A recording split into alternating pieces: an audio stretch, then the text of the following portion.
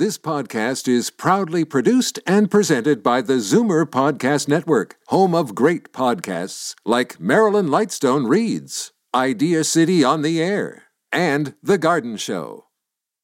You're listening to an exclusive podcast of Fight Back on Zoomer Radio, heard weekdays from noon to 1. Now, Fight Back with Libby Znaimer on Zoomer Radio. Good afternoon and welcome. It is Thursday, time to talk about all things municipal.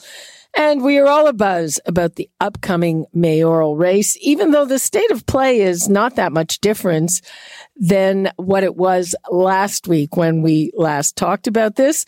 Sitting councillors Anna Bailau, Brad Bradford, and Josh Matlow still would not confirm their intentions, though they are very happy to talk about how they're thinking hard on it. And also thinking about it, MPP and former Education Minister Mitzi Hunter, former City Councillor Rob Davis said he is in, along with Gail Peñalosa and Blake Acton, who are the confirmed candidates. We did get some clarity, as you heard in Bob's News, on who is not running. Mike Layton, who many saw as the great left hope, definitely said he will not run. Now, the answer from Mississauga Mayor Bonnie Crombie was less clear when she was asked about possibly running to lead the provincial Liberals. I have a lot on my plate right here in Mississauga. I love my city. I love my job as mayor. So much is happening in Mississauga, and I'm entirely focused on our issues and our growth right here in our city. Well, the one word I did not hear in all of this is no. And now, it's time to tune into the town. And now I'd like to welcome David Crombie, former Mayor of Toronto, Councillor Paula Fletcher, Ward 14, Toronto Danforth, and Councillor James Pasternak, Ward 6, York Centre. Thanks for joining us. Welcome, everyone. Good afternoon, Libby, Paula, and David. Welcome. Hi, Libby. Hi. So, Paula, you are a sitting councillor. What do you make of the state of play? We have three people who are all over the media not confirming they're running. Well, I guess it's still such early days after the mayor has resigned, and people have to see what they can put together. It is a very expensive venture to run for mayor. It's well over $1 million that you have to raise. So you don't want to put your toe in the water until you're really clear. We'll only be making this seat, saying that it's vacant on March 29th. So everything's on a fast track. So we'll just wait and see. But I don't think this is a starter job, Libby. I can talk about that a bit more later. Okay, well, first we're going to have to deal with your line, Paula. There's something strange on it. But Councillor Pasternak, so I did a little math. According to my math, the spending limit for a mayoral race is around $1.6 million. But there was some discussion about whether the limit would be lower given much shorter campaign time. That's a lot of money to raise in a very short period of time. And is it needed when the by-election is coming up so quickly? Well, under the Municipal Elections Act. Oh, sorry. No, go ahead, James. Yeah, under the Municipal Elections Act, there's a calculation of a per eligible voter per diem, and then plus a flat rate. Sure, the 1.6 million sounds high, but we've got a city of 3 million people, close to 3 million people, and we've got about a 6-week campaign. So I would say it's reasonable for a city this size.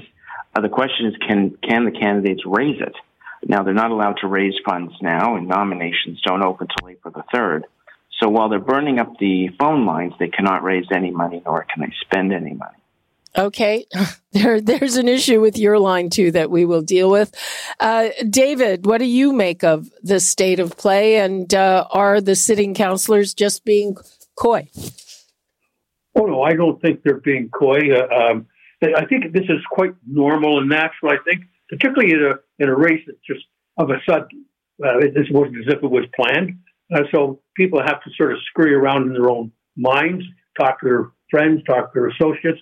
So I think they should take the time, not only because of the expense, but whether or not you can actually win is what you have to try and figure out. So I think it's entirely normal and natural. I don't hear any names that are surprising to me, and I don't think we're going to be surprised by the entrance of any names that we have not yet seen or heard. Do you think that it has to be a sitting councillor, or that they are or will be the front runners, or do you think someone like a Mitzi Hunter, who was the education minister, I don't know how high her name recognition and profile would be at the moment. Do you think someone like that could have some traction, or do you really need that kind of big name recognition?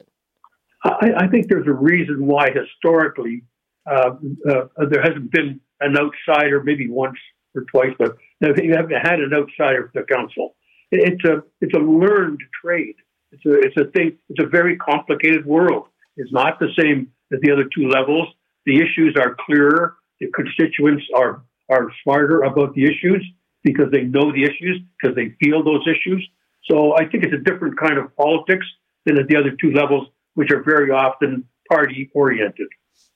And David, do you think that whoever the candidates are will be able to raise enough money in such a short period of time if, in fact, the limit isn't changed? Well, I think they'll make that calculation. So if they announce, unless they're foolish, but they will have already, at least in their minds, covered the cost, or think they know how they'll be able to organize that. So I don't think you'll see very few people, I don't know of anybody, who would actually skate into it without knowing what it's going to cost and be willing to carry that burden. Interesting. Yesterday I was talking to former city councillor Rob Davis, and I asked him about raising money because, excuse me, he has not been in the public eye for quite a long time. And he said, he's more interested in raising volunteers. Is that going to help with something like this, Paula? I think their volunteers are important, but remember, this will be an election where there's no other elections going on. So normally in an election time, you've got a lot of action. You've got councillor action, you've got mayor action, you've got trustee action. This will just be with mayor. So having a reach that is through digital, through many other ways, I think it's going to be really important. I do think people will be running to have their name out there. But the front runners, whoever they turn out to be, will actually have to raise that amount of money, Libby. No doubt in my mind.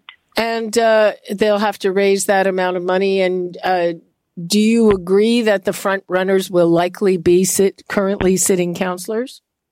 I can't say that. I only have to agree with one of my favorite mayors of all time. That would be David Crombie, that it's not a starter position. You don't send an apprentice to build the CN Tower. It does require a certain amount of knowledge about the city. So that's what I worry about if somebody doesn't have that ability. And I think it even took John Tory a while to kind of get used to the city, how it's run. So I should be a leg up for people that know the system. And remember, it's an amalgamated city now, much different than the old city of York or the old city of Etobicoke. It's a hard thing to learn, and it's very close to people. You have so many divisions. It's not like any other level of government, and I'm glad David pointed that out so clearly. And James Pasternak, so do you think that's the case even for someone like Mitzi Hunter, who was a provincial minister? And of course, we saw two provincial politicians, party leaders, jump to municipal in the October election, but of course, different municipalities, smaller ones.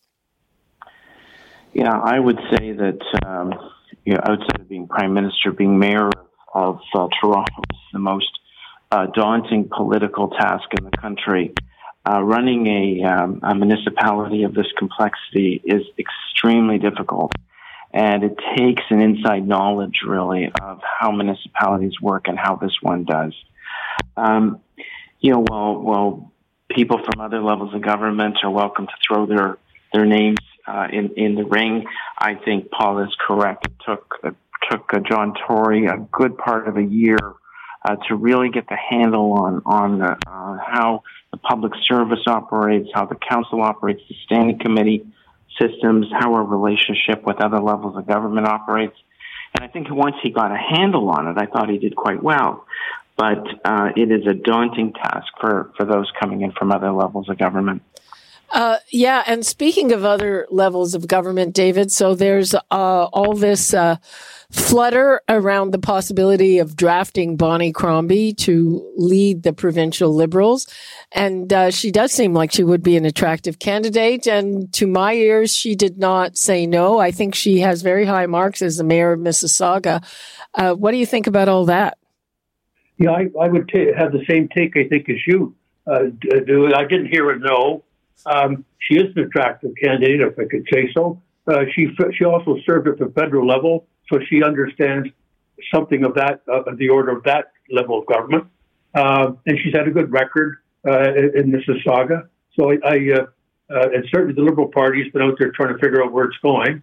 So yeah, I'm not sure what she's going to be doing, but it seems to me that it's a good possibility. And speaking of that, she wants to have Mississauga separate from Peel, but I think that might be bad for Peel. I don't know what the province is thinking on that note. David, do you think that has legs? It's about one of the oldest chestnuts around in terms of the size of Peel and the size of Mississauga and the size of Brampton. I mean, it seems to me that it's time that they put that chestnut to bed. Mississauga is clearly, and so is Brampton, a city on its own. Yeah, because they're connected geographically, that's not a big problem. All municipalities are connected geographically in the Greater Toronto area. All right, and Paula Fletcher, we were talking about other elections, and we don't have that distraction this time, and kind of this. Just in, the trustees of the Halton School Board have agreed to bring in a consultant to help them with this issue that has been dragging on for 6 months and caused enormous headaches with this teacher who wears these prosthetic breasts with nipples to class. I don't know. I'm kind of thinking, be careful who you vote for. Shouldn't an education board be able to deal with this in less than 6 months? Well, they do have a hot mess there, and it's a hot mess. I just don't understand why it's so difficult to deal with, including in the school. But now they're going to bring a consultant. Worst case scenario is that consultant will take 3 or 4 months or longer to get them an answer on what to do. Right at what? Probably $2,000 a day. Go ahead. I can't say how much it would be. But from Kensington. Sorry. Sorry. Go ahead. Is that James? I was going to offer the thought that Tom, the clothier from Kensington, could probably do it a lot cheaper and a lot faster. Well, now we know where you get your suits, David. It's okay. Tom is a big advertiser. Totally. The whole thing seems to boggle the mind, and they even met to put in a professional conduct thing, but it had nothing about a dress code. And in cases like this, it really is time for the ministry to step in. They've had other situations in other places where the ministry has had to step in and assist. And it just looks like they're unable to have the leadership that they need to come to a conclusion. Well, yeah, and the minister, Stephen Lecce, did weigh in, and they were all gnashing their teeth. James, do you have a view of this? Well, my days as the school board trustee come back, and it's my understanding under the Education Act and school board policy that any major distractions in the learning environment are not really acceptable. They're there to learn, to build good character, to pursue their goals, and this is a major distraction for the school. So if they want to hire a third-party consultant to try and resolve that, I guess that's a prerogative as trustees. But my understanding is that that schools are there to learn, and that major distractions are really not welcome. Is there a process, either David or Paula, to get rid of trustees if they're deemed not to be doing their jobs? No, the ministry does have the ability to step in and guide the board. So that's missing in this circumstance. And it's not the minister, but the ministry, the bureaucrats that have to enforce exactly what James is talking about and give them advice. That's happened in Peel Region quite a bit, actually. Oh, was it with the last thing, the brouhaha over racism? Yes. So when there's a really critical issue and people are having a difficult time, then it is the ministry's role, because they do have to guarantee that. At the end of the day, the buck stops there. David, did you want to jump in on this? I want to take this seriously because it is important. It just seems that it can be and should be dealt internally, could be dealt properly with the ministry in consultation. It seems to have got away from common sense, and so it seems to me that the job is for the ministry and the board to figure it all out and do it quickly and quit embarrassing themselves. I mean, it's completely ridiculous. I understand trans people don't want to be treated differently. Well, the rest of us, or especially females, we've got to cover our nipples at work. I mean, that's pretty basic. That is why things need to be sorted out very quickly. And I think the voices of the students who are in the learning environment, who are all modern young folks, they probably can help get this figured out really quickly. Okay, yeah. We don't want to be talking about this much longer. It just seems completely ridiculous. Yeah. As David says, get it sorted out and stop embarrassing yourself. Good advice. Back to the mayoral race. Do you think that we have seen the gamut of the candidates who will jump in? And how does having a lot of candidates change the way the thing sort of ultimately works itself out, David? Well, as I said earlier, I think that I would be surprised to see a name come forward that we have not yet seen. But I think I would at least like to take the opportunity to say I think this is one of the most important elections in a long time. There will be a focus on issues because on people, for sure, on candidates, but to be a focus on the issues because there's very important issues such as housing and public maintenance and Ontario Place and Greenbelt and daycare and healthcare. All of those things are really important issues, and they're changing rapidly, and we need to have a really good campaign. So I hope it's going to be on those issues. And Paula, I'm a little mystified by some of the commentary I read about the right-left divide, because Mike Layton, was characterized as a progressive candidate. But, I think Anna Bailão, even though she was mentored by John Tory, she's pretty progressive. How are the candidates seen on the council itself? Well, I would have to flip that around and say I think Anna Bailão mentored John Tory on the housing file and many other files that she knew very well. I don't think we should see this as a kind of right, left, center. People have their views, but as someone pointed out already, there are no actual political parties at City Hall.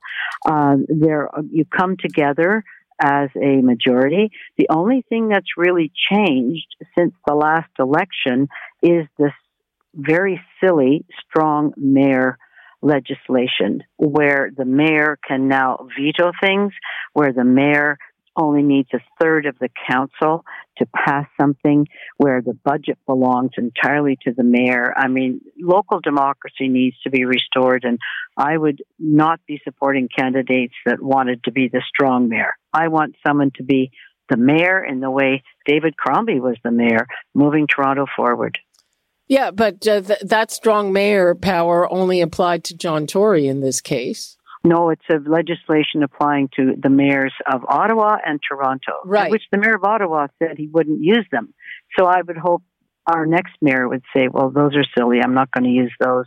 I'm going to be the leader in council, but I'm going to be the leader, not the dictator. Oh, I see what you mean. But in this case, the province has made it clear that Jennifer McKelvey does not have strong mayor powers, and it seemed to me like they were making it pretty situational. No, it is only for the elected mayor, those powers. Only for the person that's elected as mayor in the city of Toronto and in the city of Ottawa. And then that elected individual can say, I'm choosing to use these powers, or I don't believe I'm not going to. The same way as the mayor of Ottawa has done.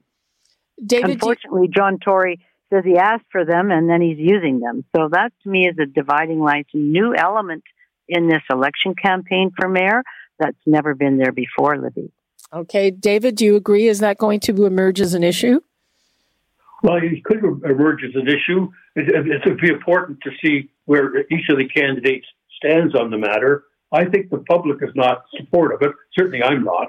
I think it's just a dumb move. It imbalances the council. The council works and the city works well when the mayor has to work with the council, period. Okay, I am looking at the clock. It's time to start wrapping things up. James, what would you like to leave us with? Well, regarding the strong mayor power, I had always argued that in John Tory's hands, it was going to be handled very rarely, if ever, and in a responsible way. But what happens about the future? What happens about a future mayor who may not be as responsible with those powers? And that's why I felt it was a risky move to bring down that legislation. I think in general, the people of Toronto have a choice between two futures. We have a fiscal crisis, affordability, homelessness, transit, wide range of issues that we have to tackle. And really, it's the most qualified candidate who can also put together the best campaign that will probably end up on top. Paula? Yeah, I'm looking for a smart, steady hand. No boat rocking at this point. We've had enough of that, Libby. Stuck in this by-election, just out of a whole city election. So that's really important. Knows the city, able to bring people together, good track record in bringing council together, local Democrat, understands what they're getting into. There is this big fiscal hole, as James has said, out of the pandemic, but not just going to cut everything, saying we can't afford to do anything. I think people want their city to lift up, not be driven down. And David Crombie, last word to you. Well, I couldn't say it better than the two who just spoke. That's exactly where we need to be. There are very significant issues that need to be dealt with. We need a mayor that's willing to work with the council and has the skill and ability to do so. And we also need a council that understands that its job isn't just to go after the Americans that don't like him or her, that the issues of the day are really important, and there's always been listed in today, but the issues as they come out in the campaign will be very important because the public is looking for changes in those issues that are important to them. Okay. On that note, we wrap things up. Thank you so much, David Crombie, James Pasternak, and Paula Fletcher. Bye-bye. Thank you, Libby. Bye. Have a great day. Thank you. We're going to take a break, and when we come back, okay, so how to clear up the immigration backlog? Some bureaucrats think that we should just get rid of citizenship ceremonies. What do you think of that? The numbers before we go to break, 416-360-0740, toll free 1-866-740-4740, and we'll be back with that. You're listening to an exclusive podcast of Fight Back on Zoomer Radio. Heard weekdays from noon to 1. Fight Back with Libby Znaimer on Zoomer Radio. Welcome back. I swear. I swear. That I will be faithful. That I will be faithful. And bear true allegiance. And bear true allegiance. To His Majesty. To His Majesty. King Charles III. King Charles III. King of Canada. King of Canada. Okay, well, that is a clip from obviously a very recent citizenship ceremony. And this is where new Canadians gather in a courthouse or some other venue and take the oath of citizenship in front of a judge. Now, I've witnessed quite a few of these, and I have friends who've participated, and I think they are very important rituals marking what should be a very important milestone. Well, now the suggestion is that instead of taking part in the ceremony, people could actually make their attestation when they're alone by computer and become Canadian with the click of a mouse. What do you think of that idea? The numbers to call 416-360-0740, toll free 1-866-740-4740. And now I am joined by Yaniv Orr, who is the Chief Technology Officer here at Zoomer Media and a New Canadian, and Daniel Bernhard, who is the CEO of the Institute for Canadian Citizenship. Welcome, and let's begin with Yaniv. Thank you for having me, Libby. It's always a pleasure. And we just noted, I think, just about all of our IT department are new Canadians. And when we say new Canadians, 15 years counts too. Well, yeah, as far as I know, all of us are basically new Canadians. That is correct. And you got your citizenship just before the pandemic. Yeah, I got my citizenship in August 2019, and it was a lovely ceremony. So tell me about it. Well, it's a bit strange, especially for me. If you will ask almost anyone who knows me, I don't think the word sentimental will be the one that's used most often. No, even when we were considering you as a guest, like that came up. But even I think that it is an important milestone, and it was something that I looked forward to because it shows the path that you went through, and it shows your commitment to your new country. And personally, I think it's going to be a huge shame if anyone ever cancels that, because it is an exciting time for people that participate. And what I read is that some of these bureaucrats think it would cut maybe 3 months off the wait time. How long did you have to wait, beyond the time that was needed to qualify? For me, it was actually very fast. I needed to postpone my test and ceremony because I had a trip abroad, and even that got rescheduled within less than a month. So at least before COVID, there was no real backlog as far as I remember. It was fairly quick. As soon as I was eligible, I got summoned to do the test, and following that, 3 weeks after that or something like that, the ceremony. Okay, so to make it go a little faster, you don't think it's a good idea?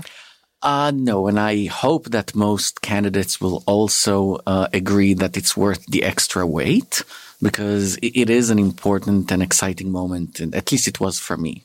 Well, I have to say, and this is thanks to my brother Moses, but when I was at City TV, we used to have citizenship ceremonies in the newsroom live on Canada Day. And even as someone who was not participating, I found them very emotional. Like I could barely keep my eyes dry watching them, and just watching the people and the families there and how they reacted. I mean, it was an extremely moving thing. Well, it is. For many people, it's not a short process. People tend to forget that immigrating to a different country is a very long and cumbersome process for people, not just from a cost perspective, but also takes a lot of time. There's a lot of forms that are involved. It can take years until the full process is finalized, and the culmination of that is a major milestone. So it's going to be very, very difficult to some people to truly feel connected without actually experiencing a significant milestone at the end of such a process. Well, that's a really good point, because it's not easy. I'd like to bring in Dennis Bernhard, CEO of the Institute for Canadian Citizenship. Hi, Daniel, excuse me. I know a Dennis Bernhard, so I apologize for that. I'd like to meet him. Sounds like a lovely fellow. Thanks for having me. Yeah. He's a pretty good tennis player, too. So what do you make of this idea? I think it's important to understand the origins of this announcement. The Minister of Immigration a year ago was responding to a huge amount of pressure because of the massive backlog in the system. At that time, there were almost 2.8 million people waiting in line for some form of immigration paper to be processed. And so he announced a spate of measures to try and speed things up, and one of them was this written attestation option. I think that the good news is that the backlogs, at least in the category of citizenship, are going down. And unfortunately, however, we're still stuck with this regulation now, which is going to say that basically you can click a box from anywhere in the world and become a Canadian citizen. It's like going through university and just getting your degree in the mail without a ceremony, or going to get married by just signing a contract with no reception or anything like that. So we are missing out, as your previous speaker just said, on a really important lifetime milestone for people who are becoming Canadian citizens. But also, it's an important opportunity for people like you, who you were just saying, Canadians who've been here for a longer time, to participate in this and show that citizenship is important. So maybe this can be modified to be reserved for like really extreme cases where people have been waiting a really, really long time, because there are harms that arise from this. Some people are stuck in the country waiting for their ceremony. So there are some people who are in a bind, but hopefully this would be the exception and not the rule. Okay, let us take a call. Good question from Jeff in Brampton. Hi, Jeff. Yes, hi. I was talking to your screener. This is a huge opportunity for scammers to get fake identities in Canada. It's ridiculous. Okay, you know what? We have our IT guy. He knows all about scams. Yaniv, do you see that as a problem?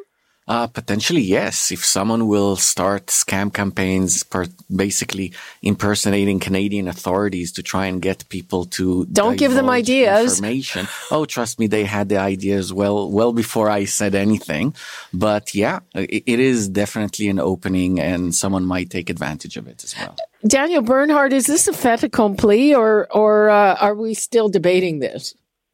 Yeah, we're reacting to proposed changes to regulation. So, no, this is not a fait accompli, and the government is still accepting comments. We'll see where this all lands. Okay, yeah. Again, it just seems like the wrong thing to get rid of, and I'm glad Jeff called with that. I hadn't even thought about that, but there are so many other scams online. Why not this one? Well, anything that can work will be tried at least once. And if it gets enough people hooked, it will grow a life of its own. Let's take a call from Michael in Bolton. Hello, Michael. Yeah, hi. I came over with the family in 1949 from England. And I didn't get my citizenship. I remember now getting it up in Newmarket, I guess at a courthouse up there. It was about 40 years, maybe 50 years after I'd come to Canada, but it was quite an interesting experience, though. What, the ceremony? Yeah, yes, it was. And why did you wait that long? I don't know. I never thought about it. I mean, I look at my citizenship card and I say, well, I don't know why I waited so long to get my citizenship. But anyway, it didn't really matter, but I guess it did if when you cross the border now you can tell them, where you're from on your passport. Yep. Okay, Michael, thanks for that.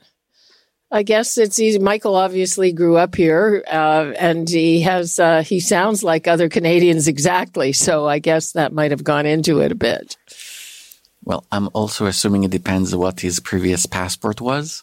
Different British. People will have different issues when they want to leave Canada and go to different countries.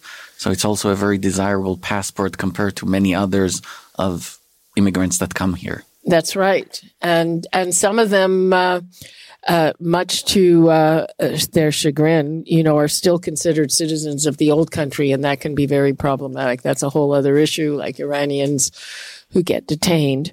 But again, to me, this just seems like out of all the things you want to cut, this seems like really just the wrong one. Because I would think that for the person taking part, it's like taking part in your wedding. I mean, I remember in the dark ages, people asking, is there any is there any difference to being married and not being married? And I wouldn't have thought there was, but there is.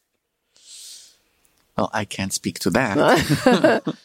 But yeah, again, as I said before, I do think it's a milestone. And even someone who's not considered sentimental like myself, I did appreciate the ceremony and everything around it. And it's something that you work towards. It's like learning something and then not getting to show that you know something, or trying to finish university without having any tests at the end that actually show how far you've gone and what you actually learned and where next you're going to go and visit. And I don't know, it does seem a shame for me.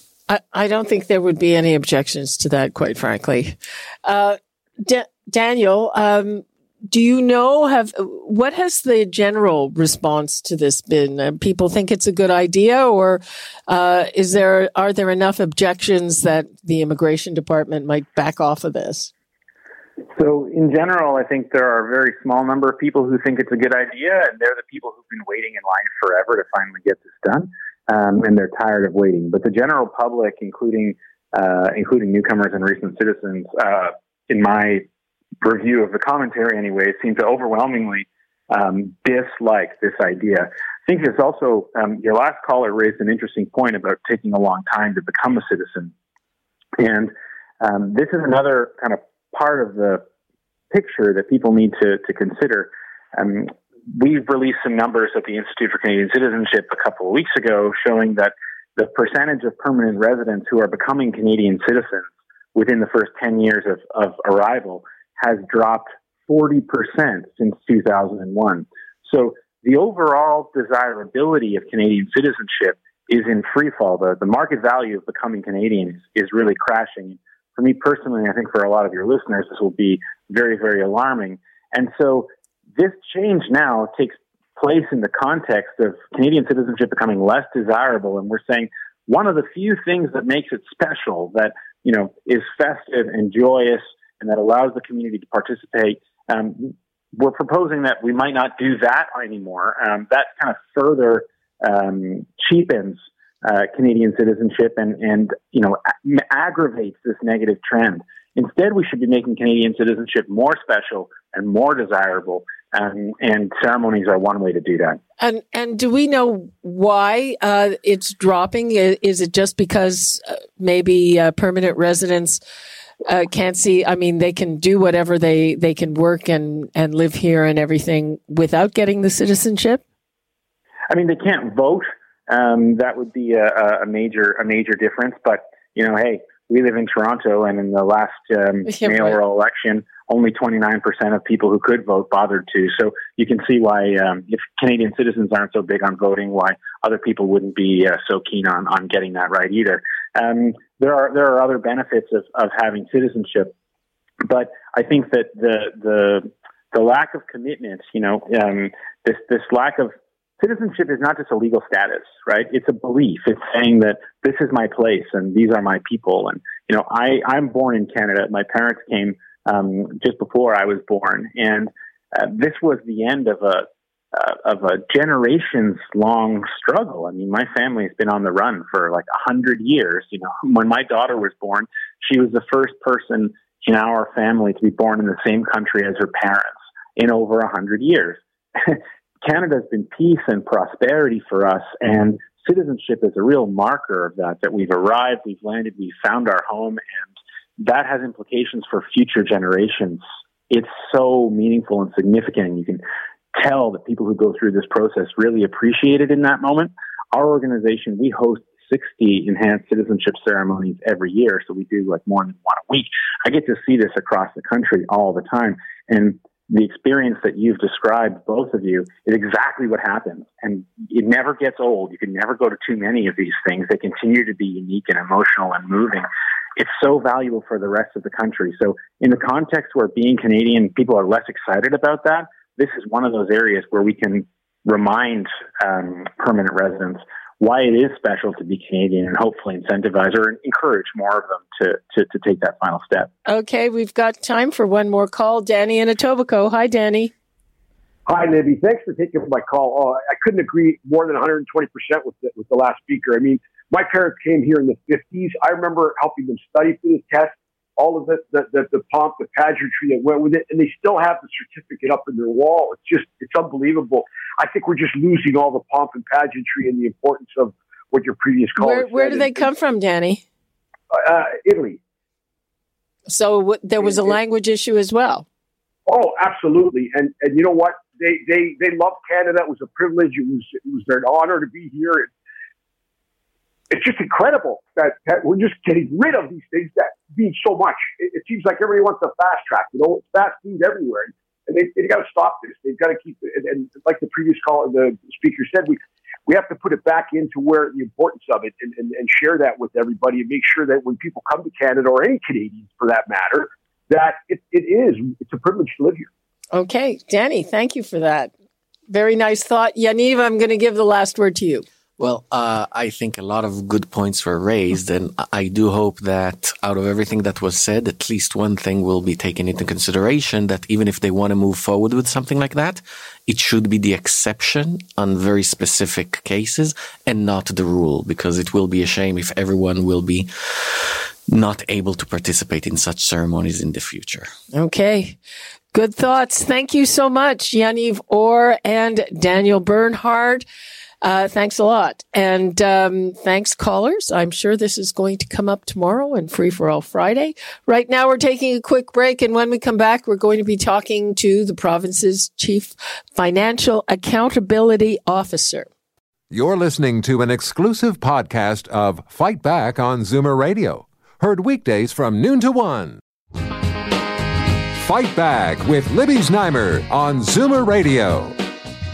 Welcome back. The province's Financial Accountability Office has released its report for the third quarter. And once again, the Ford PCs are spending less than budgeted. This has the opposition crying foul. But what do those numbers mean for the rest of us? I'm joined by Peter Weltman, Ontario's Financial Accountability Officer. Hi, Peter. How are you? I'm doing great, Libby. How are you? I'm fine. So where did the government fall short in its spending, and what's happening to that money? So great questions, and that was the whole purpose behind the report, is to highlight that where there were changes to the spending plan, or where the government has had a plan to spend and then their actual spend hasn't quite lined up. So we've seen some things like they haven't spent quite as much in public health as they planned to spend, $600 million. And you might ask, well, why is that? Well, we haven't had the public health crisis. A lot of that money was set aside to deal with COVID and other public health crises. That has started to go away, so they haven't had to spend it.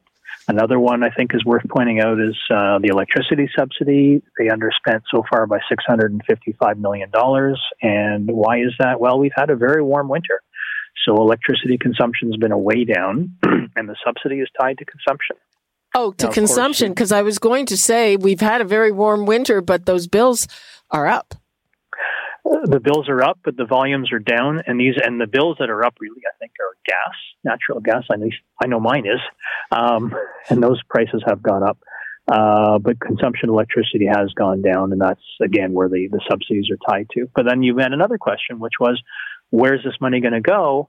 What are they going to do with it? And that's something that would be worth asking the government. Oh, okay. In the past, where has the money gone? I'm assuming some of it has gone just to, spruce up their deficit numbers. Well, we'll see in the next quarter, because this is the third quarter. There's still 3 more months left in the fiscal year.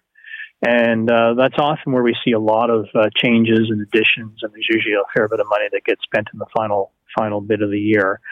So we'll be able to better answer that question. But certainly if that money is not spent or not reallocated, then yes, it'll go straight to reducing the deficit and reducing the government's debt. And why is it seems like a lot of money is often spent right at the end of the year? And sometimes people have pointed out that in some departments and in some cases of government spending, that the money is just being spent for the sake of spending because their budgets will be cut if they don't spend it all. No, that's not always true. So the end of year spending is something we'll probably talk more about in the next report. A lot of programs that get rolled out in the middle of the year, sometimes they take a little while to get up and running, and that's pretty normal. I think the childcare piece is interesting because there was some underspending in childcare, and we know that there's been some rollout problems. There's folks haven't signed up, the providers haven't signed up in the numbers that the government expected them to, and that's perfectly normal with new programs. So sometimes there's a catch up that happens, and that's why you see some of this in the fourth quarter. The other thing you see a lot in the fourth quarter is a lot of accounting adjustments because of the way Ontario's books are structured. So there's a lot of regular bookkeeping that happens. So those are pretty typical. The thing that I get concerned about, though, is when the underspend amounts get very large, which are starting to be, is to me that's a bit of a lack of transparency on the budget plan. So the MPPs approve a budget, they approve a spending plan, and if the government is not spending the money in the way that the MPPs had approved, or is spending less than what was approved, there should be some ability to ask the government as to why these things are happening, and there's often some valid reasons. And the caveat that I brought up, you're saying that doesn't happen very often, where departments rush to spend money just so that they'll get their budget the next time around. Well, I think sometimes, and I can't speak to it because there's a lot of departments and a lot of different behaviors. But budgets aren't usually set based on necessarily what you spent last year. And the other thing too is that the amounts that we're talking about, if you're really trying to buy pencils or whatever the case is for the next fiscal year, it's not a lot of money relative to the billions of dollars that might be not being able to get out the door because of some demand issue, or like I've said before, $655 million didn't get out the door because of electricity, because there hasn't been the demand. So those numbers are far bigger than whatever departments might be trying to spend for year end. So it's hard to really assess that whole year end spending thing. I'm looking at the sectors, and the one that I find disturbing is health. So there's a big gap here, but we keep hearing about how there's no money and things have to change, but the money earmarked for health has not all been spent. That's right. Again, that's the beauty of this report. So as I said before, there are some good reasons for that. There's a big chunk of money in health that was the public health piece that hasn't been spent because they haven't needed to, because the demand for the public health measures to combat COVID just haven't materialized. So that's money they could reallocate, and they could certainly reallocate it to other aspects of the health sector. We just don't know, what they've decided to do there. And we've seen in some of the government's more recent figures that they have added some money into the health sector and other sectors. So we'll be able to capture that better in our fourth quarter. But those are important questions to be asking the government. You've got $600 million you didn't have to spend in public health. What are you going to do with it? Good question. And so what are some of the questions, aside from what you've just told us about, that will become clearer in the next quarter? Well, I think the healthcare piece will become clearer. I think there's some spending on infrastructure that we've noticed that the municipal transit infrastructure expenditures, other infrastructure expenditures have been very, very low, very tiny piece of the budget. Typically, those are because projects never usually start and end on time and they get delayed, so the work doesn't happen until another quarter. So it'll be interesting to see, the government has put a lot of stock into building and building out and adding infrastructure. It'd be interesting to see how, if they're able to actually get that done. And the money will show us, if that plan is getting done.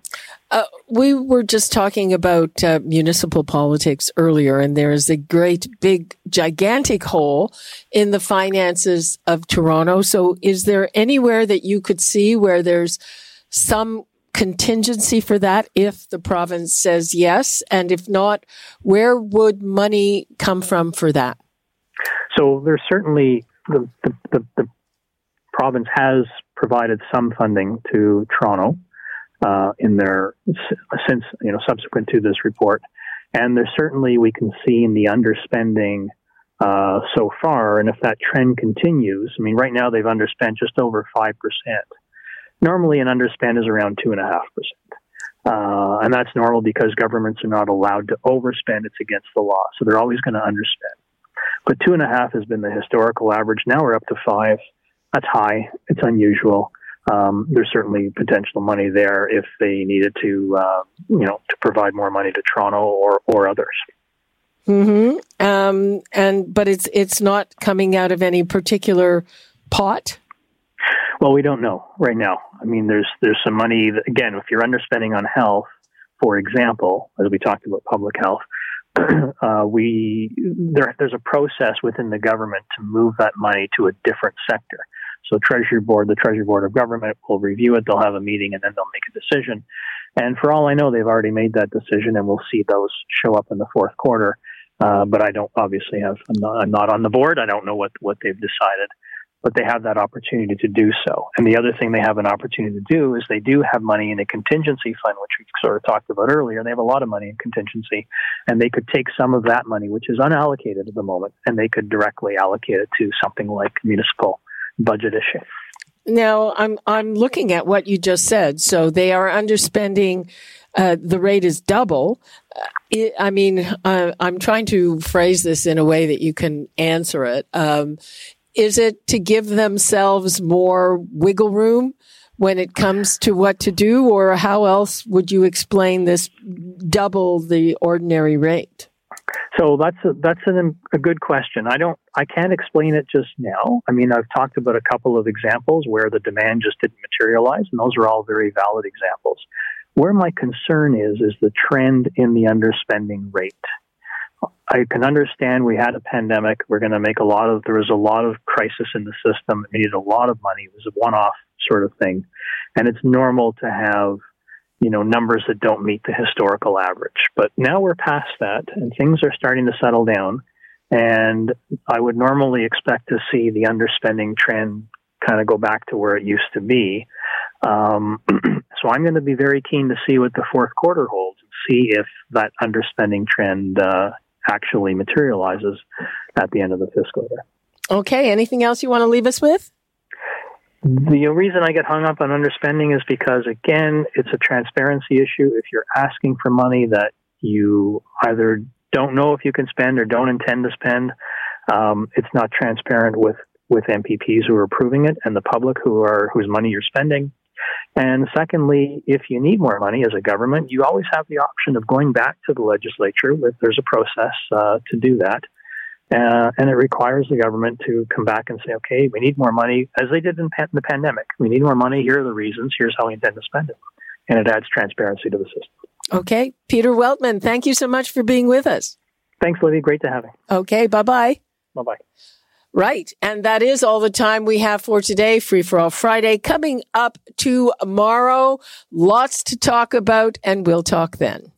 You're listening to an exclusive podcast of Fight Back on Zoomer Radio. Heard weekdays from noon to 1. This podcast is proudly produced and presented by the Zoomer Podcast Network, home of great podcasts like Marilyn Lightstone Reads, Idea City on the Air, and The Garden Show.